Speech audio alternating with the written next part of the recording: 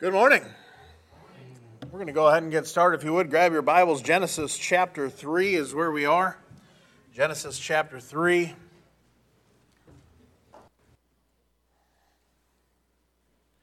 And not last week, but a couple weeks ago, we did, of course, talk about the fall of man and what happened between Eve and the serpent there, and then, of course, Adam giving it to Eve, giving to Adam, and Genesis chapter 3. And so we'll go ahead and jump back in here in Genesis chapter 3 and cover the consequences. What happens when mankind sinned and what has happened overall. And so once again, we'll pick up verse number 7. We'll start there and read through the end of the chapter here. Of course, you know what happened in the first 6 verses with, of course, Adam and Eve and the serpent. And then verse 7, in the eyes of them, Adam and Eve both were open, and they knew that they were naked, and they sewed fig leaves together and made themselves aprons. And they heard the voice of the Lord God walking in the garden in the cool of the day, and Adam and his wife hid themselves from the presence of the Lord God amongst the trees of the garden. And the Lord God called unto Adam and said unto him, Where art thou? And he said, I heard thy voice in the garden, and I was afraid because I was naked, and I hid myself. And he said, Who told thee that thou wast naked? Hast thou eaten of the tree whereof I commanded thee that thou shouldest not eat? And the man said, The woman whom thou gavest to be with me, she gave me of the tree, and I did eat. And the Lord God said unto the woman, What is this that thou hast done? And the woman said, And the serpent beguiled me, and I did eat. And the Lord God said unto the serpent, Because thou hast done this, thou art cursed above all cattle, and above every beast of the field. Upon thy belly shalt thou go, and dust shalt thou eat all the days of thy life. And I will put enmity between thee and the woman, and between thy seed and her seed, and it shall bruise thy head, and thou shalt bruise his heel. Unto the woman he said, I will greatly multiply thy sorrow and thy conception. In sorrow shalt thou bring forth children, and thy desire shall be to thy husband, and he shall rule over thee. And unto Adam he said, Because thou hast hearkened unto the voice of thy wife, and hast eaten of the tree which I commanded thee, saying, Thou shalt not eat of it. Cursed is the ground for thy sake, and sorrow shalt thou eat of it all the days of thy life. Thorns also and thistles shall it bring forth to thee, and thou shalt eat of the herb of the field. In the sweat of thy face shalt thou eat bread, till thou return unto the ground, for out of it wast thou taken, for dust thou art, and unto dust shalt thou return. And Adam called his wife's name Eve, because she was the mother of all living. Unto Adam also, and to his wife, did the Lord God make coats of skins and clothe them. And the Lord God said, Behold, the man is become as one of us to know good and evil. And now lest he put forth his hand and take also of the tree of life, and eat and live forever. Therefore the Lord God sent him forth from the Garden of Eden, to till the ground from whence he was taken. So he drove out man, and he placed at the east of the Garden of Eden cherubims, and a flaming sword which turned every way to keep the way of the tree of life. And so we have ultimately, right, the start of the chapter was Adam and Eve and their transgression. And then we move along, and the rest of the chapter is the judgment, ultimately the consequences for what Adam and Eve have done and what the serpent has done. And so this morning, we're going to look into the rest of this chapter here and just kind of look at the consequences in general for what sin has occurred and what the consequences in particular were for Adam and Eve, the serpent, as well as for all of mankind. And so let's have a word of prayer and we'll get in. Father, I thank you for the morning, and we thank you for your goodness, for your mercy, for your compassions upon us. I thank you that they're renewed every morning and that they fail not. And Lord, we love you. We pray you would be with us this morning. Help us as we open the Word of God to lighten our eyes. God, help us to see what we ought to see. And Father, maybe some things that I don't even say, but somebody sees, and you could just touch their heart with the words that you've prepared for them. And Lord, once again, we pray you'd be with our pastor, his wife, their family, that you would just take care of them, meet their needs even now. And Lord, once again, we pray you'd come back soon to take us home. In Jesus' name, amen. Amen. So here we are in Genesis chapter 3, and Adam and Eve have sinned, and we've stepped into the Lord showing up and the consequences that come about because of it. And instead of starting with Adam and Eve, we're going to go ahead and go right to the serpent first, and then we'll kind of work our way backward. And the reason is that the serpent doesn't necessarily deal with you. We're going to get to us here in a little bit. But the serpent starts off and his consequences. Notice in verses 14 and 15, the Lord goes ahead and goes after the serpent. Now, this guy, of course, Satan as the serpent, but also the serpent in the form that he had taken, also now must change. Now, whether or not the serpent was walking around, I don't know. It seems like it. It seems that he was upright and that there was some sort of relation. Notice he is cursed above all cattle. I've talked about this a little bit in the past with Job. But the serpent was characterized with the beasts of the field earlier in the chapter, and with cattle. He wasn't listed as creeping things. He was listed as cattle. And so something was going on in there, and I don't know what that necessarily means, but maybe you do. But ultimately, he doesn't get to stay that way. Instead, he's going to go on his belly now. And so something has changed, and not only that, but this serpent is cursed. In verse number 14, he now bears a curse. Now, his answer is going to be that the serpent itself is cursed. And of course, you already had Satan was cursed. He was already cast out of the third heaven. And you had that earlier in Ezekiel chapter 28. He says, "Thine heart was lifted up because of thy beauty. Thou hast corrupted thy wisdom by reason of thy brightness. I will cast thee to the ground. I will lay thee before kings, that they may behold thee." The Lord's already going to bring him down even farther. But here the serpent is going to go ahead and get laid down. And he's going to get put on the dirt. And he's going to have to eat the dirt. And he's cursed above all cattle. And he's down. And he's going to be on his belly. Shalt thou go, and dust shalt thou eat all the days of thy life. Most of what a snake eats has dirt on it. That's just how it is. It's there in the dirt, and so he's eating it. He's eating dust all the time. He's there on his belly, and he's going through the dirt, and he's eating dust all the time. Amazingly enough, great picture to Satan. What does he want? He desired to have thee. And he walks about seeking whom he may devour. Well, we know the condemnation later to Adam is, you were made from dust, and to dust shalt thou return. Isn't that funny? That Satan's looking to desire to devour you. He's looking around, and he's looking for men to devour. And men are dust. That's what we were made from. If you don't get that, you should have been here last Sunday. I don't know how to make that any simpler with Brother Angusath. But we're dust. And the Lord, he says, the Lord remembers that we are but dust, the psalmist says. We're over and over again, and the devil is looking around. But ultimately, he is the physical picture. Ultimately is the snake, and he eats dirt. And that's what he does. In the millennium, you know what is interesting? Go over to Isaiah. We're going to come right back here, but Isaiah chapter 65.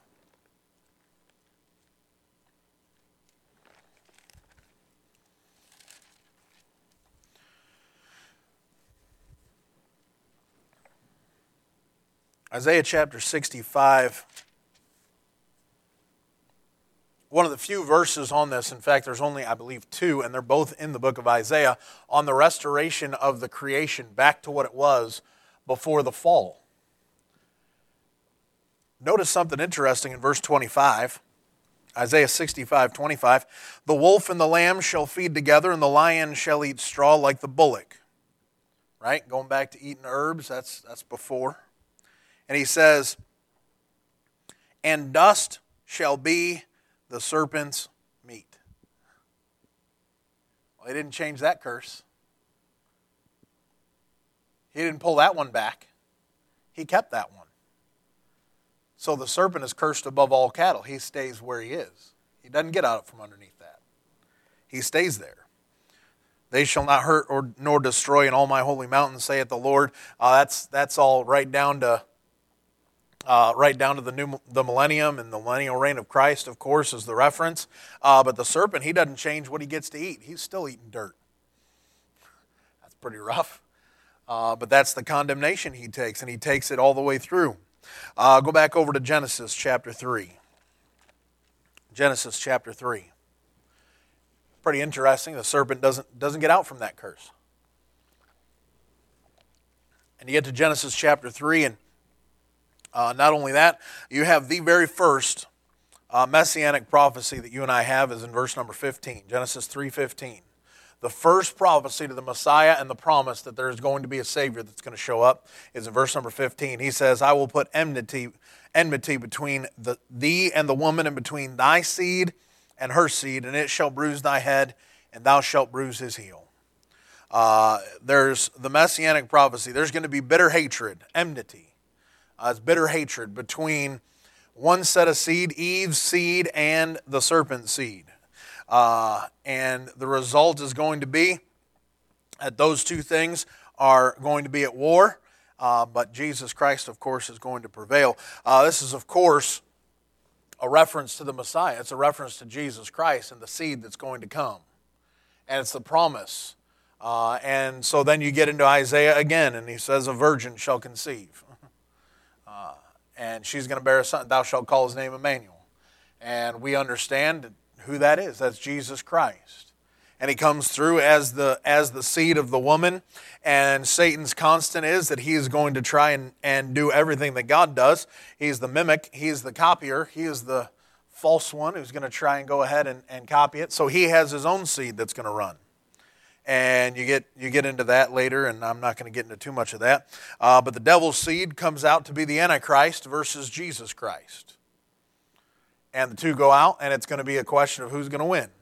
And that's not really much of a fight later, but that's what it is. And ultimately, not in the Garden of Gethsemane, no matter what Mel Gibson likes to put, is not the reference to thou shalt bruise his head. It shall bruise thy head, and thou shalt bruise his heel. That is not a reference to the Garden of Gethsemane and Jesus, Hollywood making up weirdness. That's not how that works. Instead, look over at Romans chapter 16 will be 1.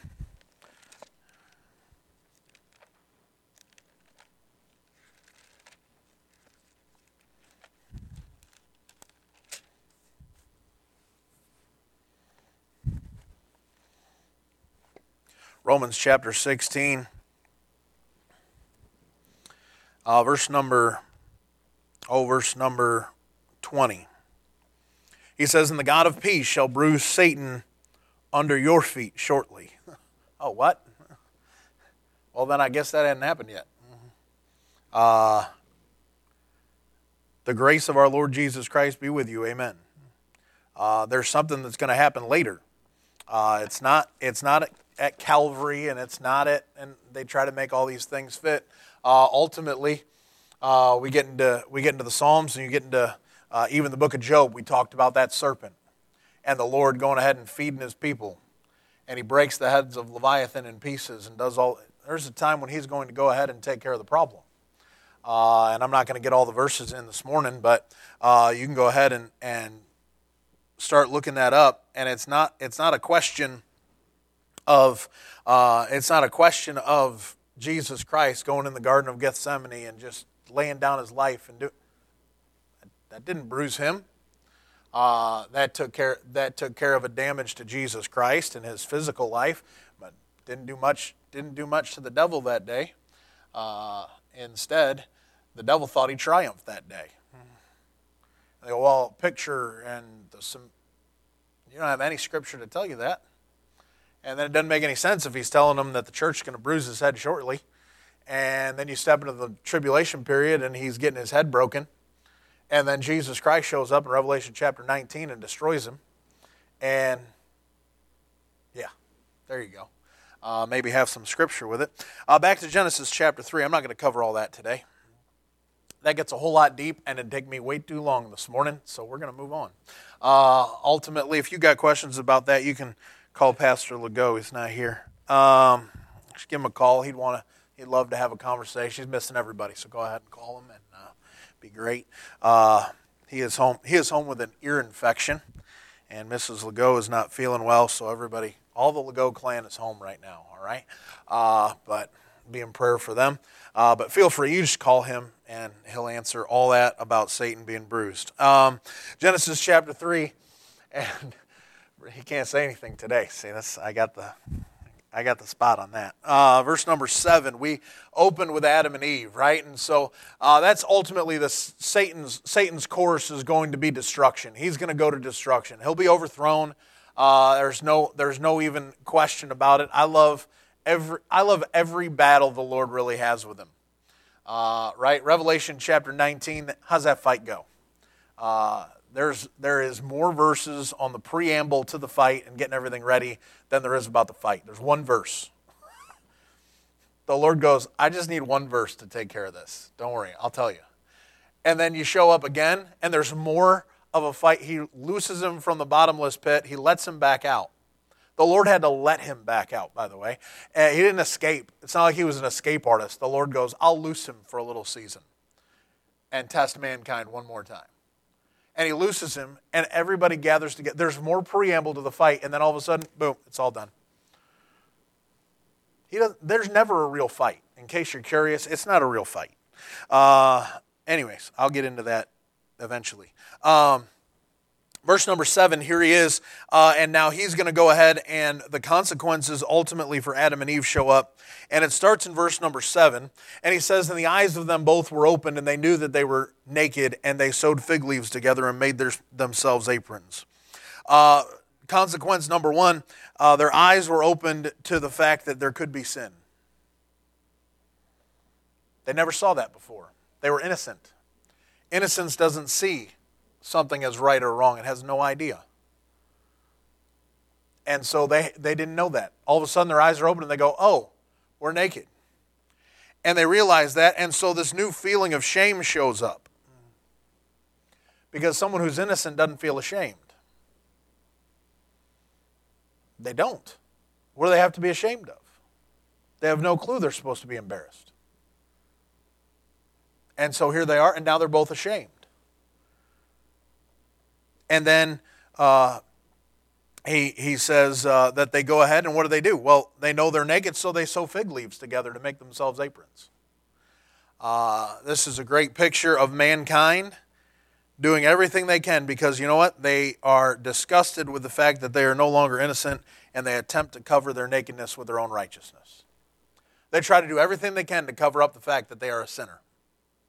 Isn't that mankind? Mankind's constant is, well, yeah, but I'm not as bad as. So what are they doing? Just hoping some fig leaves go on. Just hoping to cover it up so nobody sees what I've actually done. If I can distract them from what I've done and point out somebody else who's worse than me, then it'll be fine. Doesn't work in front of God. Always, mankind has tried to cover themselves. They try to put good works so that they cover their sins, and it has never worked. It's never worked. There is not one spot in the entirety of the Bible that you will find where it says if your good works will outweigh your bad works, you get past a judgment. There isn't one. There isn't one that says if you do anything good, it eliminates anything you've done bad. There isn't one. You can't give me one. It doesn't exist. So, well, how did religion get that idea? They got that idea because when they got to Revelation, all it says is that you'll judge every man according to his works. And they go, well, see, that's the scale between my good works and my bad works. That's not what it said. If you're sitting in a court of law, they don't care if you've been good over here. They only care if you're guilty of the crime you've been put on the stand for. And you know what you've done? You've committed the crime. And if you've committed the crime, you're going to pay the price for whatever that crime was. And it doesn't matter if you've given billions of dollars over here to all these great charities. It only matters that you went ahead and did this over here. That's the point. That's at least the way that justice is supposed to be. Justice is supposed to be the question of, what did you do? Not the entire portfolio and hope that these things will cover up those. That's never worked. It is a question of justice. And if God is just and He's holy, then your good works outweighing your bad works really doesn't do anything. That's not justice. Because there must be a price paid for the sin that is there, and we'll get to that in a moment. In Titus chapter 3 and verse 5, it's not by works of righteousness which we have done, but according to his mercy he saves us. There's nothing right we can do to take care of what we have done. Not some great, amazing, good work, and we're going to go ahead and get... It doesn't eliminate it. It doesn't work that way. And there's not a spot you can find. In verse number 8, he says this, that they heard the voice of the Lord God walking in the garden. And what do? Well, they hide themselves. They purposely hide. And they try to hide from God. Why? Because they've already died spiritually.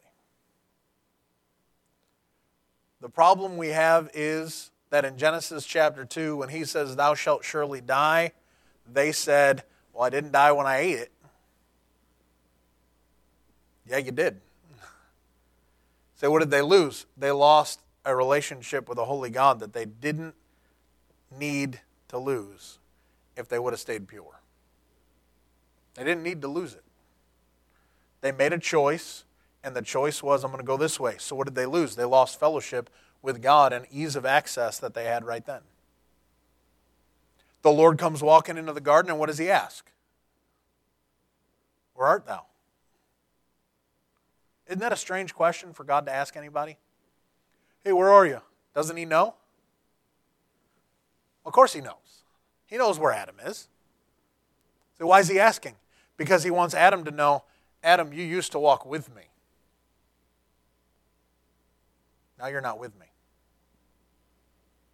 Adam, I'm still walking where I normally walk, and you're hiding. Because you've separated yourself from me. By what? By one transgression. Just one. Because it always only takes one transgression. Because all our righteousnesses are as filthy rags. One transgression. He loses that relationship. You and I, when we start out, you know what we are? We are dead in trespasses and sins. Ephesians chapter 2. And you hath he quickened who were dead in trespasses and sins. We were breathing. We had physical life. But we were dead in trespasses and sins. As soon as sin happens, death happens. You want to know why? You want to know why an innocent child has no idea what they're doing? They're innocent. Something happens. The Lord doesn't condemn them. Why? Because sin is not imputed when there is no law. They don't have any idea of what sin is. It can't be charged to them yet. I was alive before the law. Then the commandment came. Sin revived, and I died. Then what happened? Sin came to life, and it killed me. Because I now know that I've done something wrong. And as soon as that occurs, and the realization of sin and consequences and those things, well, then it's over with. And death has happened, and now there's a division between God and man. It happens in the personal life, but it also happens overall. It happened right here in the garden. And they go ahead, they've made their choice, and the Lord says, where are you? Adam, I hid. Why? Because I was afraid and naked. Wait a minute, who told you were naked? Because I didn't give you that information. You realize the information gained was not information the Lord ever wanted them to have? Isn't it strange that, I'm going to get a little off topic-ish. Isn't it strange that all the information the world wants you to have is information God never would have wanted you to have? We made a great change in the church constitution, like, I don't know how many years now, 3 or 4 years ago. I'm trying to remember exactly when we did it. But it was recommended to us by, I believe, both the Christian Law Association and National Council for Christian, something. Brother Gibbs the Fourth's, whatever that one is. And NCLL, National Council for Law and Liberty, there it is. They both recommended stop adjusting your Constitution to include all the words and things of what the world is doing with marriage and wickedness. And all these things are an attack on marriage. They said, you know what you do? You don't want to have your church people read about it and see all that list of gross, terrible, wicked, abomination, and you don't want that. And then if you have a kid who wants to join the church and they're reading, you don't want them asking what that is. That's not a conversation you want. And instead, you know what you do? You define what marriage is, and anything outside of that, it is not acceptable. That's pretty simple. And we went, and for years, that was the way everybody's constitution was. Everybody's constitution was like, it can't be a man and a woman, or it has to be a man and a woman. It can't be any, so we don't support homosexuality and blah, blah, and then down the list it went. And how wicked does that list have to be now? I mean, the world is completely ridiculous at this point. It's beyond normal insanity. Like, it was insane before, but now it is so grossly ridiculous that they can't even figure out if they're a man or a woman. And if you go up and give them the wrong gender that they want to be identified as, their answer is, well, that's hate speech. You know what they deem that? They deem that a violent act. What? How is that a violent act? You walk up, the thing that you're looking at is supposed to be a man, and so you call it sir or he, and, well, that's violence against me. That's ridiculous, is what that is. That's insanity. That is, I am now supposed to play into your psychosis? Okay, well then let everybody out of the loony bin, because that guy thinks he's George Washington, so he should be president of the United States. And maybe that's what happened. Anyways, that was close. Almost let that one out all the way. Let's get back to this before I get in trouble. But the truth is, mankind, you either are going to have the world continuously feed information into your life that the Lord never wants you to have, or you'll decide, I'm going to just go with what God wants me to have. And sometimes ignorance is bliss.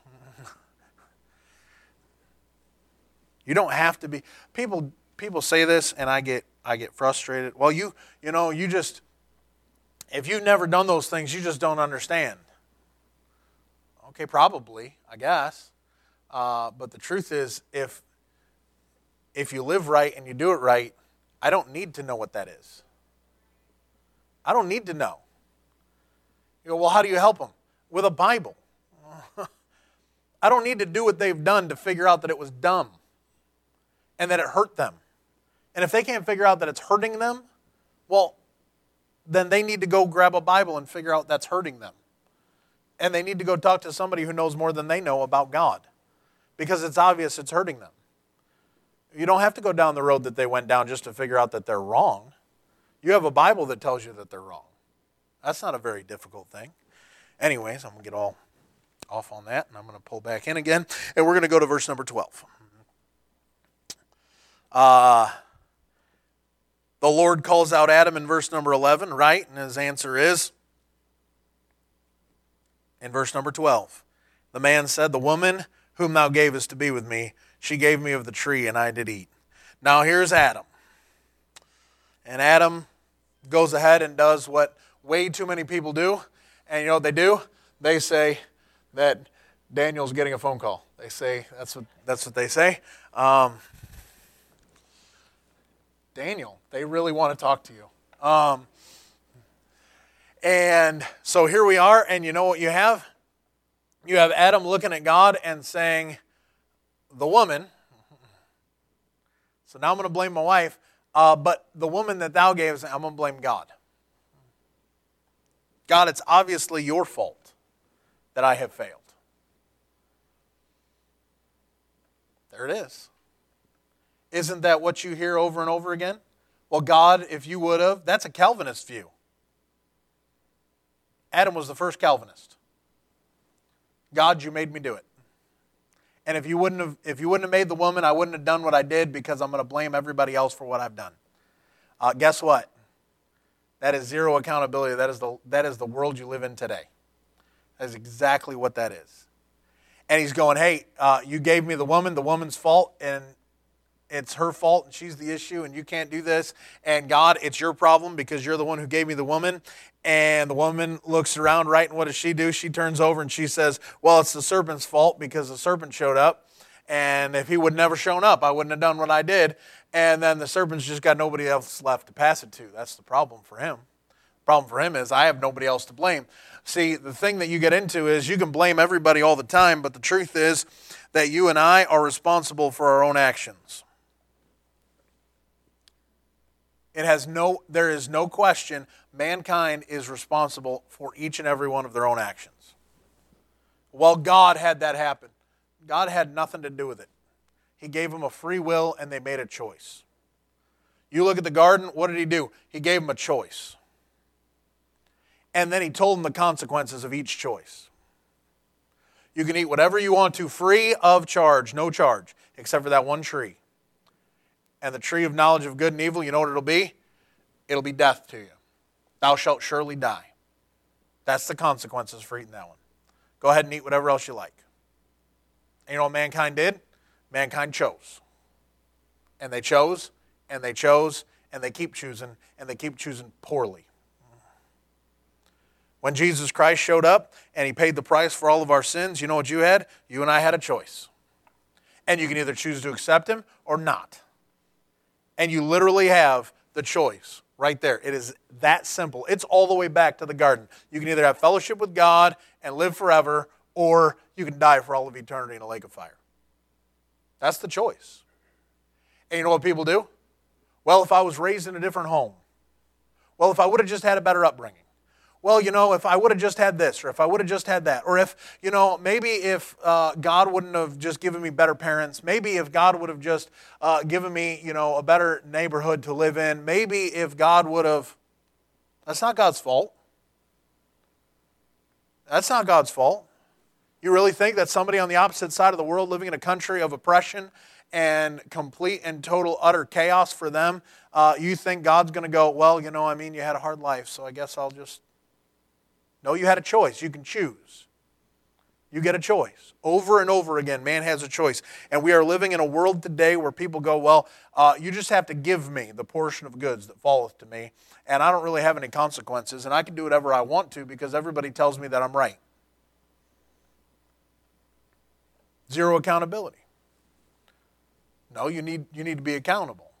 Not only are you accountable to God, but you're accountable to everybody around you ultimately with the price of what was given to you. You're accountable to God to be a good witness, but you're accountable to them so that they have a witness. There's a little balance right there. And the problem that we have is that mankind always wants to blame everybody else for why they don't do. And it gets down to the devil. They blame God, they blame each other, they blame the devil. They'll do anything they can to get out of it.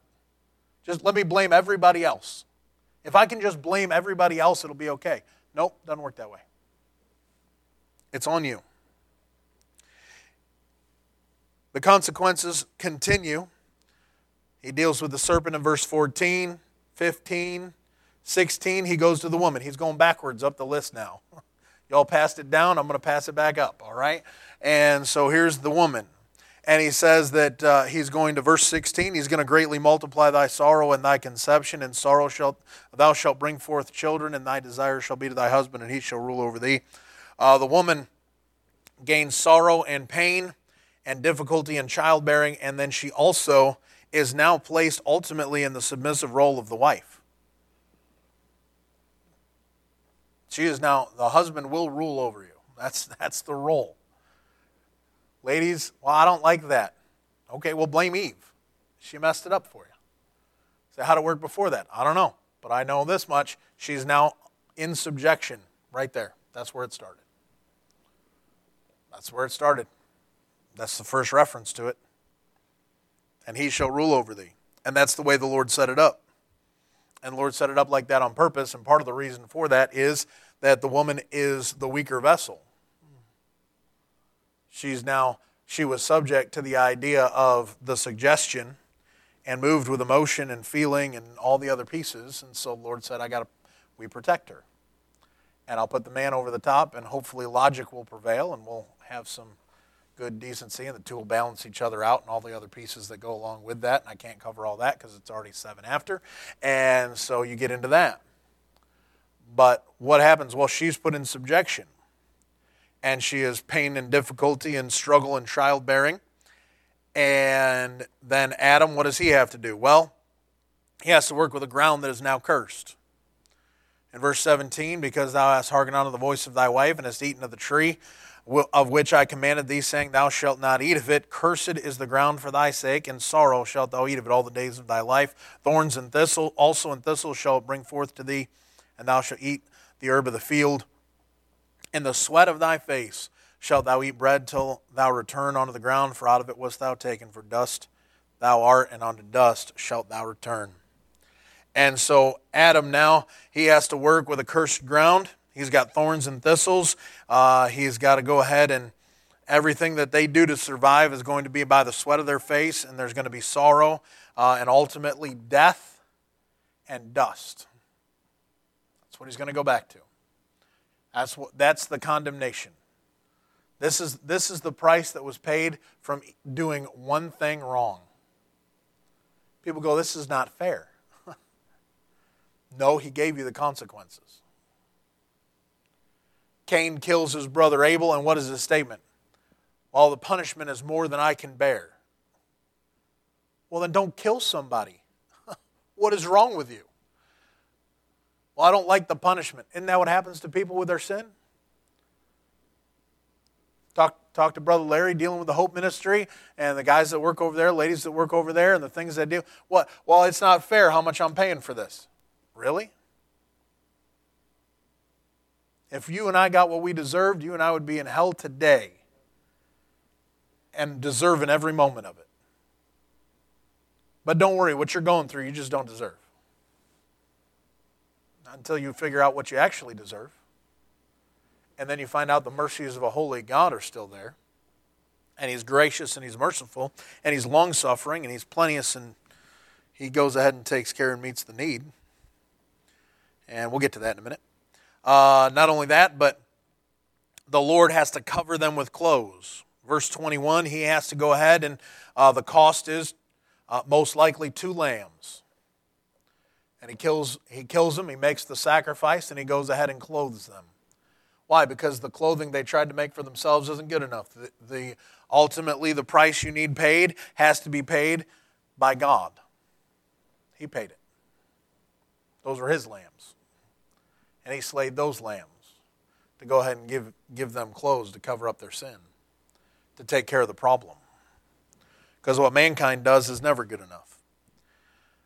There's a cost that goes along with sin, and the death of something innocent must take the place of something guilty. We'll get into that here in a second. Not only that, but verse 22 to 24, they lose the Garden of Eden. They don't get to stay there because they could eat the tree of life, and if they eat the tree of life, they'll live forever in a fallen state. Could you imagine living forever in this body, in this life? Now, I know before the flood and the environment, and you can go all those things, but the truth is, even then, I don't know why you'd want to live forever in a fallen, wicked body. There's no reason to. And the Lord was merciful when He kicked them out, so that they wouldn't get to the tree of life. That's ultimately part of His mercy. Well, why can't we stay in Eden? Because you've tainted it. Because if you stay in Eden, you're going to live forever. You'll eat of the tree of life, you'll live forever, and you'll go ahead and live forever just the way that you are, and I can't have that. What would Adam and Eve be like if they were still alive today? Eat of the tree of life, they live forever. Wow. I don't even want to know how bad mankind can get so quickly. Anyways, who knows? Who knows what they'd be doing? But ultimately you find out your memory verse, Romans chapter 5. Romans chapter 5, I'm going to cover this quickly, I think. Romans chapter 5, ultimately the consequences are not just to Adam and Eve, they are to all of mankind. no man liveth to himself, it's certain no man dieth to himself. You can't get around it. What you do affects somebody else, even if it's on a minor scale. But of course, in this case, there's 2 human beings living on the planet. That's it. Say, so what's going to happen? Well, doesn't your sin affect your kids? Every time. Every time. Our sin affects our kids, and so what happens? Adam and Eve's sin obviously would affect their kids. Well, that's all of us. And so what happens? Well, you know the verse number 12. I hope you know the verse, right? Wherefore, as by one man sin entered into the world, and death by sin, and so death passed upon all men, for that all have sinned. Everybody sins, so everybody dies. That's the consequence. The consequence is that you and I are all born with a sin nature. We have a natural proclivity to sin. Naturally, we're drawn to it. We don't have to teach anybody to do the wrong thing. We're really good at doing the wrong thing. I don't even need to try and do illustrations with Uriah. That's not hard. He does the wrong thing over and over and over again. And he looks at me and smiles right before he does it. Just like your kid did. And why do they do that? Because they have a nature that pulls them that direction. And you have to teach them not to do those things. You say, what do you do? Well, you have to punish. So that they understand there's a consequence for not doing the right thing. Doesn't that sound familiar? Isn't that what God had to do? And mankind has continued in their sin nature. And of course, we all know that the cost of that sin is ultimately death for all of eternity. It is natural to sin, but you're commanded to repent. He wants everybody to change direction. Repentance toward God and faith toward our Lord Jesus Christ. We're commanded. Paul says it in Acts chapter 17 that we're commanded to repent. And so you and I, we have a choice. We have a choice ultimately to have physical death and have eternal death, or to choose have physical death and then have eternal life. The consequences for sin are still there. Death is still coming. You and I do not get out of it. Unless a trumpet sounds, you and I we'll all end up in a grave somewhere. If a trumpet sounds, we escape that fate and we get to leave. But the truth is, there are only 2 people before us that have never died. And one of them's coming back to die. If you don't know who that is, you can ask Pastor Legault. Give him a call. Oh, you can ask me after. And one he'll never die. He'll never die. Because he's a picture of you and I if a trumpet sounds today. You're saved in here. But the truth is, all the bad things that are in the world right now, people go, well, why do bad things happen in a world? Why didn't God just keep everything good? Why doesn't God stop this from happening? And they go back to blaming God. And it's very simple. Because man kept choosing. It's terrible what happened to you. It's awful what happened. Did God want it to happen? No, God didn't want it to happen. But He didn't remove free will from mankind. He let them keep choosing. And because they've chosen, you know what you have? You have all the wickedness that shows up in a world. Well, why didn't God stop it? Because He won't remove free will. Because without free will, there's no worship.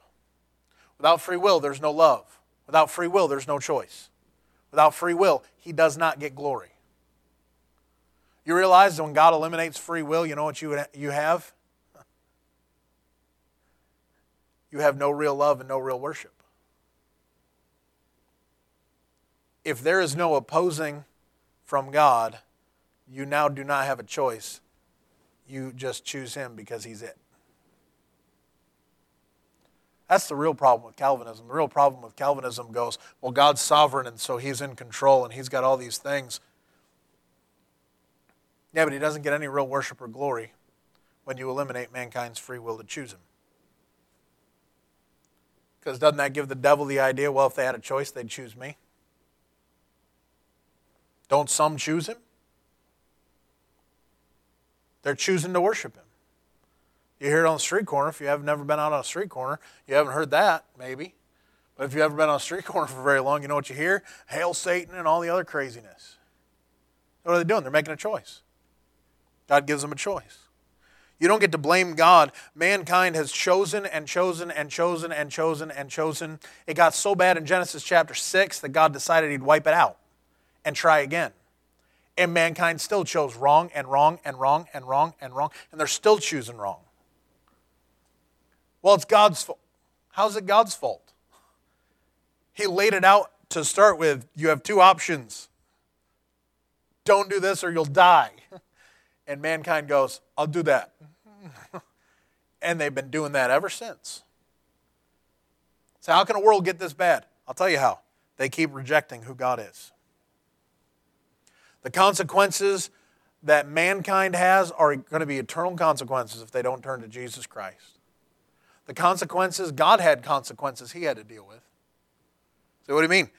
He got to lose close relationship with mankind. That was what He wanted. And He looks down and He says, where art thou, Adam? Where'd you go? I thought we were close. The Lord lost His beautiful creation, tainted by sin's curse now. You don't think that was something he loved, and the beauty that He had created, and the way it was supposed to function? And He lost it because man tainted it. Not only that, but because of mankind's sin, you know what else He lost? You know what else He had to do? He had to give His own Son if He wanted to restore it. You know the real consequence for the Garden of Eden and the fall of mankind is the price of Jesus Christ. It's Isaiah 53, wounded for our transgressions and bruised for our iniquities. The chastisement of our peace was upon Him, with His stripes we're healed. Say, what consequences did God have at the Garden of Eden? He knew, Genesis chapter 3, verse 15, He gives the first proclamation of what He's ready to do. I've got a seed, and that seed is going to go ahead, and He's going to take care of this. He laid it out. Genesis chapter 3, He already knew what He was doing. He was just hoping mankind wouldn't choose the wrong answer. And they chose wrong, and He said, okay, I got a plan for that. But it's going to cost me my own Son. You know, God does not deem sin a light thing. We look at sin and we go, it's not a big deal. It's just a little white lie. One sin cost the death of God's own Son. That was enacted in Genesis chapter 3. So, well, He didn't come yet. Yeah, I know. He didn't come till, I get it. 4,000 years of history go by and then He finally comes because He was waiting for the fullness of time and He had a timetable. You and I look around and we go, well, it's just a little sin. That's what Lot thought, that's what Lot thought, right? He's escaping. Angels are there. We got to get out. We got to go. Let's go. Let's go. He goes, well, can't I go over there? It's just a little one. Can't I just go over to that little city over there? You can just kind of keep me there.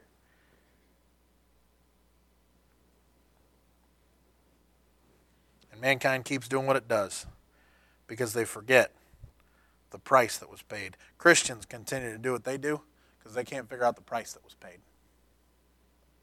They go, it's not a big deal. It's already paid for. Shall we continue in sin that grace might more abound? God forbid. How shall we that are dead to sin live any longer therein? I was wounded. Where? I was wounded in the house of my friends. That's the price. And man keeps doing what they do. And Christians keep doing what they do. Because they forget how much it costs. And it doesn't just cost them. And it doesn't just cost their kids. It costs God Almighty. Father, I thank You for the morning. I thank You for Your goodness. Thank You for Your mercies and Your compassions. And I thank You that You send Your Son to die for our sins. Lord, I pray You'd help me to preach with power and with clarity of thought and mind this morning, that Jesus Christ would be high and lifted up. I pray you'd be with Pastor Legault with the ear infection, Mrs. Legault, she's not feeling well, and we pray you'd just continue to strengthen and help them and bring them out on Wednesday night, Lord, that they'd be healthy. And Father, we just pray you would get the praise, the honor, and the glory this day. Father, some have talked about being here today, and I pray they would come. I pray, Lord, if they're lost, they would call upon Jesus Christ today. I pray you'd remove the obstacles and, Father, get people in, Lord, so they can hear the words of God today. We pray you'd come back soon in Jesus, our Savior's name. Amen.